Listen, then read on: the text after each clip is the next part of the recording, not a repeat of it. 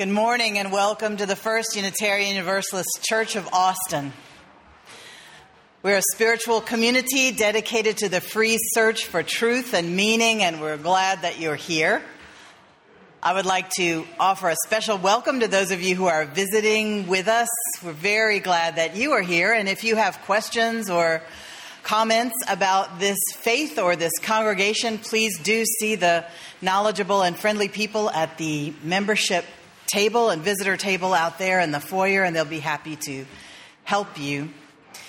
We come from a long heritage of faith communities that teach that there is a spark of the divine in every human being.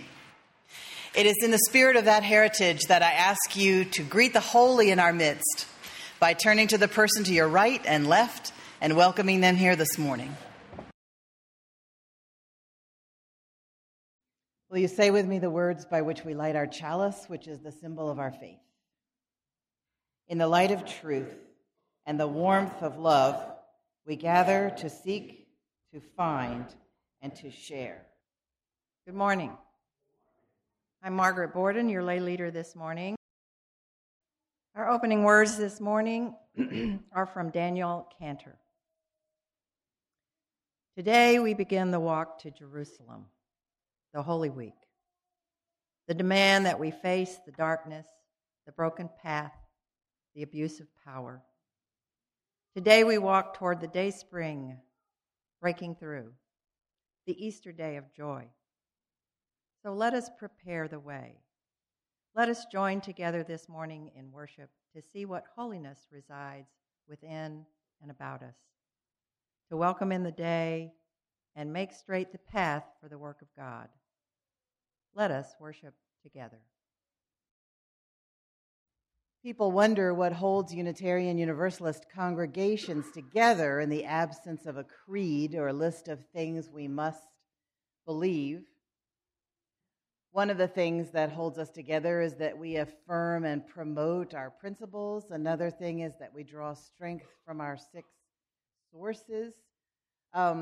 One of the things that holds this congregation together is its mission statement, which it wrote years ago and wrote on the wall. We say it together every Sunday. We gather in community to nourish souls, transform lives, and do justice. Today, our Christian brothers and sisters are celebrating Palm Sunday. I don't know how many of you all used to go to Christian churches and make little crosses out of palm fronds and hear the story of Jesus entering into Jerusalem. But that's what we're going to talk about today. But first, I need to talk to you a little bit about how we read a scripture, whether it's a Christian scripture, a Hebrew scripture, a Hindu scripture, a Muslim scripture. You try to read a scripture to figure out not what you want it to mean, but what did it mean to the people who wrote it? What did it mean then? And why did they put in the things that they put in? There are always choices that the writer is making. And so today we have a story which is unusual in the fact that it's in all 4 Gospels. The Gospels are Matthew, Mark, Luke, and John. I'm going to pretend that y'all don't know anything. So I apologize if that's an insult. But some people don't know anything. Mark was the first gospel that was written. And they weren't written by the people whose names are on the gospel. It was a tradition at that time, probably. It was a tradition at that time to put someone's name you admired on a piece of writing, or you were in the school of this person, so you put that name on your writing. And so the Gospel of Mark is the first one, and you can tell how the Christology evolves. Christology is, here's how we look at who Rabbi Jesus is. That's Christology, the study of how much he was Jesus, which is the human name, and how much he was Christ, which is the divine name. So Mark has the lowest Christology, i.e., he was mostly Jesus, just Rabbi Jesus in the Gospel of Mark.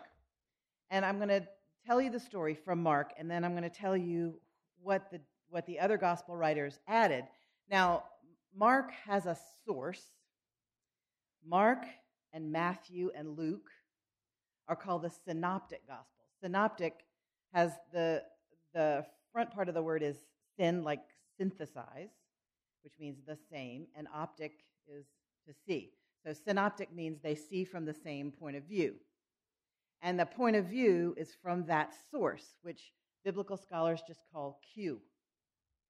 Nobody really knows who Q was, but apparently the people who wrote these three first Gospels had this source that they all drew from, because most of their stories read very similarly. John is another animal unto itself. So here's the story from Mark. As Jesus and his disciples approached Jerusalem, they came to the towns of Bethphage and Bethany on the Mount of Olives. The Mount of Olives is the important part. Jesus sent two of them on ahead. Go to that village over there, he told them. As soon as you enter it, you will see a young donkey tied there that no one has ever ridden. Untie it and bring it here. If anyone asks, what are you doing? Just say, the Lord needs it and will return it soon. The two disciples left and found the colt standing in the street, tied outside the front door. And as they were untying it, sure enough, it didn't say sure enough, sorry, that was North Carolina. As they were untying it, some bystanders demanded, what are you doing untying that colt? They said what Jesus had told them to say, and they were permitted to take it. Then they brought the colt to Jesus and threw their garments over it, and he sat on it. Many in the crowd spread their garments on the road ahead of him, and others spread leafy branches they had cut in the fields. Jesus was in the center of the procession, and all the people all around him were shouting, praise God, blessings on the one who comes in the name of the Lord, blessings on the coming kingdom of our ancestor David, praise God in the highest heaven. So Jesus came to Jerusalem and went into the temple. After looking around carefully at everything, he left because it was late in the afternoon, and then he returned to Bethany with his 12 disciples. So that's Mark. He just tells the story pretty straight, and he puts in these details. A lot of the story is about this colt that was tied up and had never been ridden. And if we're reading it from our perspective, we think, what in the world? Why is this an important part of the story? And it's important because it fulfills prophecy from the Hebrew scriptures that Messiah, the one they were waiting for, Messiah is going to come riding into Jerusalem on a colt. And so everybody who read that first gospel account would have been steeped in the prophecies of who Messiah was. And so starting at the Mount of Olives, which is a significant place for Messiah to come back to, then riding on a colt, riding into Jerusalem, all of these things would have been bing, bing, bing in people's mind of, oh, this guy is telling us that Rabbi Jesus is Messiah, just from that story. Now, Matthew wrote a little bit later on, and so he underscores the prophecies because he's writing to a world that is more and more and more Roman.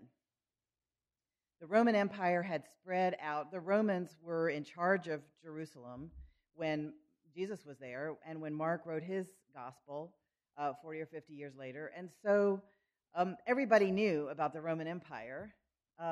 They were an occupied country. And Jesus had been troubling to the authorities, religious authorities and the Roman authorities, the political authorities. This Rabbi Jesus guy had been troubling to both sets of authorities. And so the Romans did not immediately crush people who were troubling, but you didn't want to push them too far. So anyway, Matthew is telling the story, and he says the same thing about the colt. Go bring the colt. And then he doesn't tell the whole story. It just says, this took place to fulfill what was spoken through the prophet. And then he quotes the prophet Zechariah and says, say to daughter Zion, see, your king comes to you, gentle and riding on a donkey, and on a colt, the foal of a donkey. And the disciples went and did as Jesus instructed them, And they brought the donkey and the colt and put their cloaks on them for Jesus to sit on. See, okay, in this story, he says, he has Jesus say, go to the town and you're going to find a donkey there and her colt tied up beside her. So both a donkey and a colt in Matthew, because he's quoting this prophecy right after that, saying, the king will come riding on a donkey and on a colt, the foal of a donkey. Now, can you ride two donkeys with one butt? No. But you have to fulfill the prophecy. So Bible scholars since the 1100s have been arguing about how he could have ridden the donkey and the foal at the same time. But people, this is a metaphor, not a police blotter history.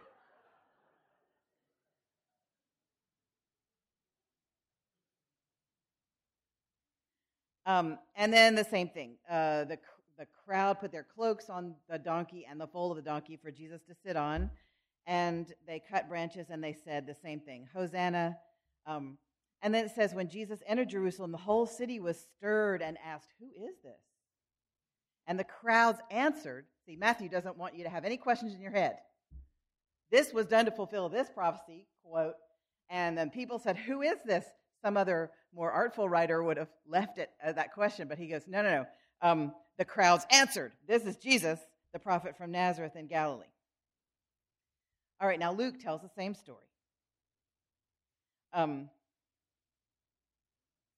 And he has his disciples go to the town and get the donkey, and it's just one colt in the Luke story. And Luke tells it pretty much the same way that Mark tells it, except Luke has the religious authorities in this story.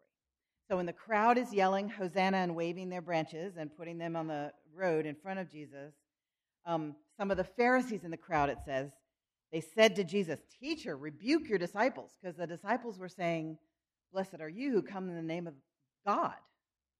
And the Pharisees were offended by that, because nobody is supposed to claim to be Messiah who's not Messiah. And the Pharisees, the religious authorities, were pretty sure Jesus was not Messiah. And so they were like, your disciples have lost control. And then Jesus says to them, I tell you, or Luke says Jesus said to them, which is an important distinction, I tell you, if they keep quiet, the stones will cry out. And he adds this whole piece. As he approached Jerusalem and saw the city, he wept over it and said, if you had only known on this day what would bring you peace, but now it is hidden from your eyes. The days will come upon you when your enemies will build an embankment against you and encircle you and hem you in on every side. They will dash you to the ground, you and the children within your walls, and they will not leave one stone on another because you did not recognize the time of God's coming to you. All right, so the Romans, in fact, did crush Jerusalem in the year 70, which was very close to when this was written. So they took the temple and just razed it to the ground. They put a statue of the Greek god Zeus in the Holy of Holies, which was a complete pollution and abomination for the Jewish people, to have the Holy of Holies where they kept the Ark of the Covenant, to have the Ark taken and the statue of Zeus put there. And you know, the Ark wasn't found till Indiana Jones found it.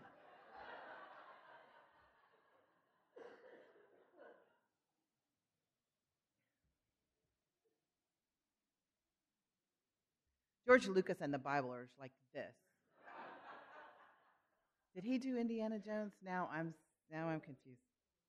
Spielberg, thank you. Spielberg and Lucas are like this in my mind. Anyway, so he has Jesus prophesy this thing which has already happened when the gospel is written, that it's a punishment for them not accepting him as Messiah. So this is the gospel writer's own interpretation of what happened. Now, John has a very short story about this. he says, the next day a great multitude had come to the feast, which is Passover, so a bunch of pilgrims were there in Jerusalem. When they heard that Jesus was coming, and they took branches of palm trees and went out to meet him and cried out, Hosanna, King of Israel.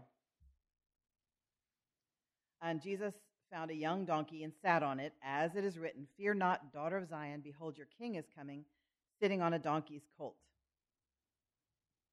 So he quotes Zechariah, it's just a donkey's colt. It's not a donkey and the foal of a donkey.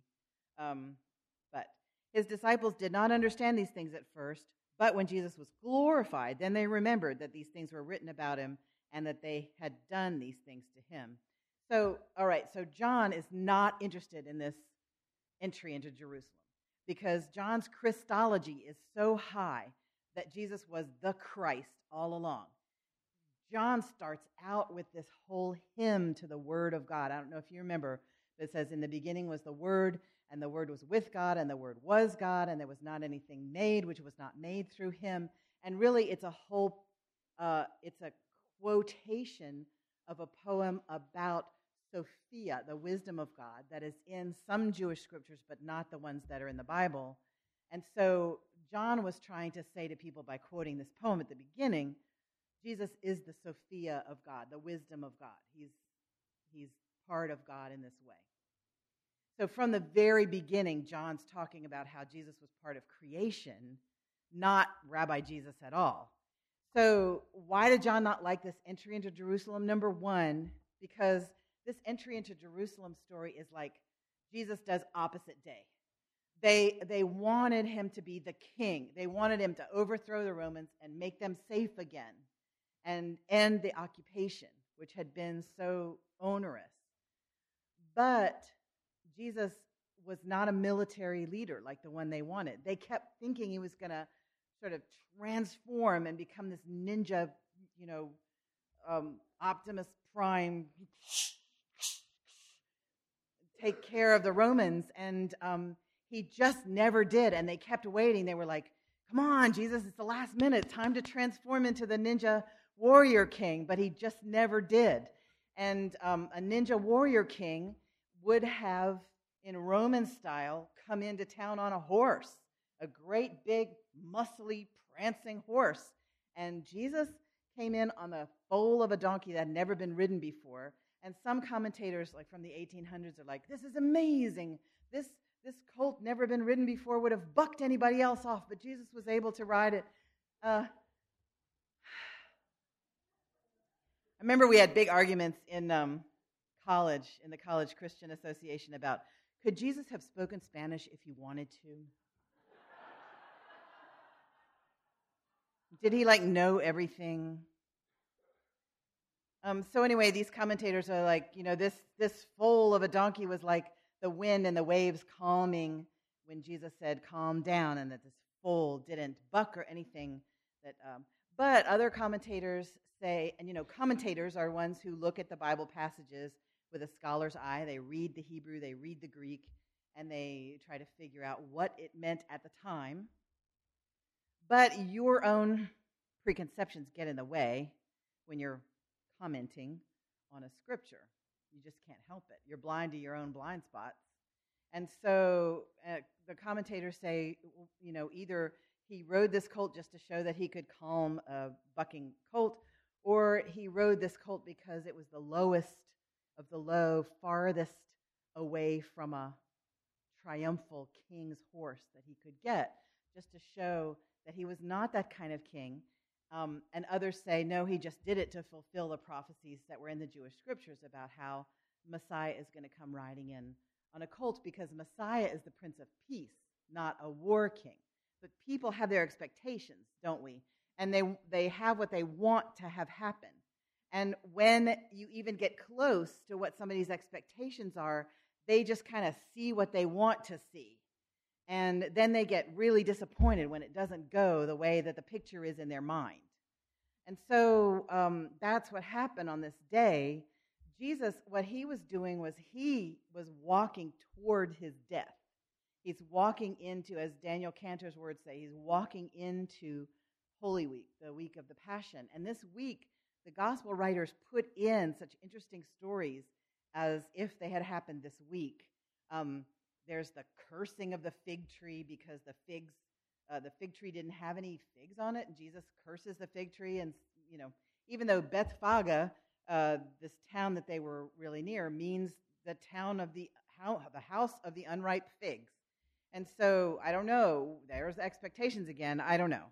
And then when Jesus goes to the temple and he gets mad at the money changers and people who have made the religion into this commercial enterprise, and he turns over the tables and he takes a whip and he just drives the money changers out, he's letting his anger show this week.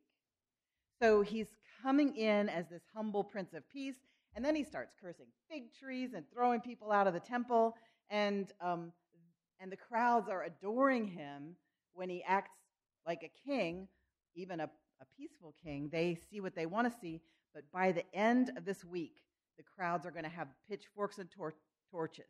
The crowds come after him because he completely has not fulfilled their expectations. Now, okay, how do we understand this story? I think you can understand it as a story of courage and letting go of fear. Joseph Campbell, as you know, has a long explanation of the hero's journey. And part of the journey of the soul, as described by Joseph Campbell and other people, is that point where you go, okay, this is going to happen to me. I can either run away from it, like Jonah, another metaphor in the Hebrew scriptures. Jonah was supposed to go to the town of Nineveh and prophesy, which nobody likes a prophet because they're irritating and they say things you don't want to hear. So he was supposed to go to this town and he was going to get in a lot of trouble. And he's like, no, thank you, don't want to do that. So he gets swallowed up by a whale. So that metaphor says when you don't do what you're supposed to do with your life, you have to spend time in this place of this holding cell. You have to spend time in this place where you can't really see very well, and you're scared, and you're not doing what you should be doing, and there's whale stomach stuff sloshing all around you, and it's quite unpleasant. So you might as well just get ready to do what you're supposed to do. So there's a kind of parallel here. Jesus entering into Jerusalem, not like Jonah, opposite of Jonah. He knows he's going to die. He knows he's going to disappoint all his followers, which is a terrible feeling. He knows he's not turning into a ninja lizard king. He's just going to be this gentle guy who gets mad now and then at the right stuff and gets killed.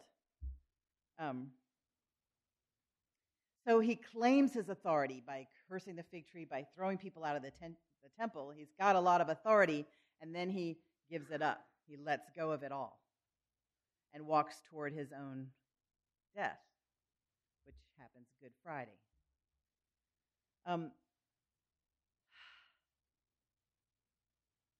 Joseph Campbell says, the individual, through prolonged psychological disciplines, gives up completely all attachment to his personal limitations, idiosyncrasies, hopes, and fears, no longer resists the self-annihilation that is prerequisite to rebirth in the realization of truth, and so becomes ripe at last for the great at-one-ment. He no longer tries to live, but willingly relaxes to whatever may come to pass in him. So this is the stage of the journey, of the soul's journey, where Jesus is. There's another parallel in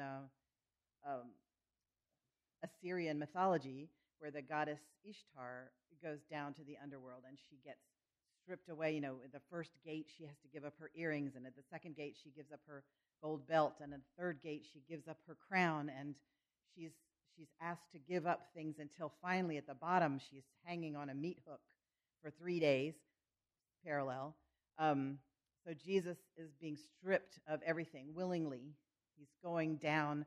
A lot of religious symbols are the spiral, you know, and another religious symbol, the labyrinth, where you go down into the center. This is a very ancient spiritual pattern. You go down into the center where you die, and then you come back out again, back into life, but you're different now. So this is a story of that, of courage, of defying expectations.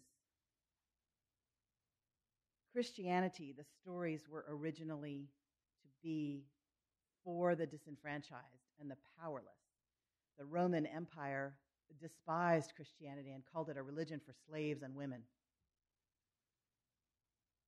And then they ruined it by making it the official religion of the Roman Empire. And so now we have this Romanized, triumphant Christianity where you're victorious over your enemies, and you pass religious freedom bills that let people in Indiana discriminate against gay people if they want to. And this is not the Christianity of Jesus. I'm just saying. That is the ruined Roman triumphal Christianity. And so, my friends, on this Palm Sunday, let's remember the gentle Prince of Peace. Will you please say with me the words by which we extinguish our chalice?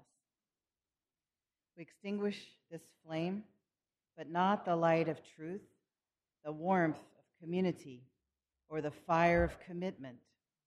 These we hold in our hearts until we are together again.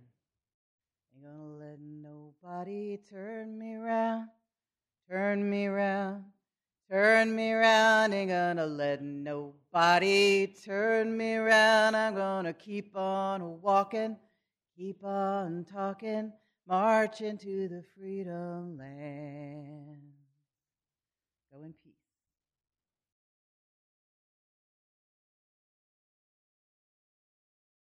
This is a production of the First Unitarian Universalist Church of Austin.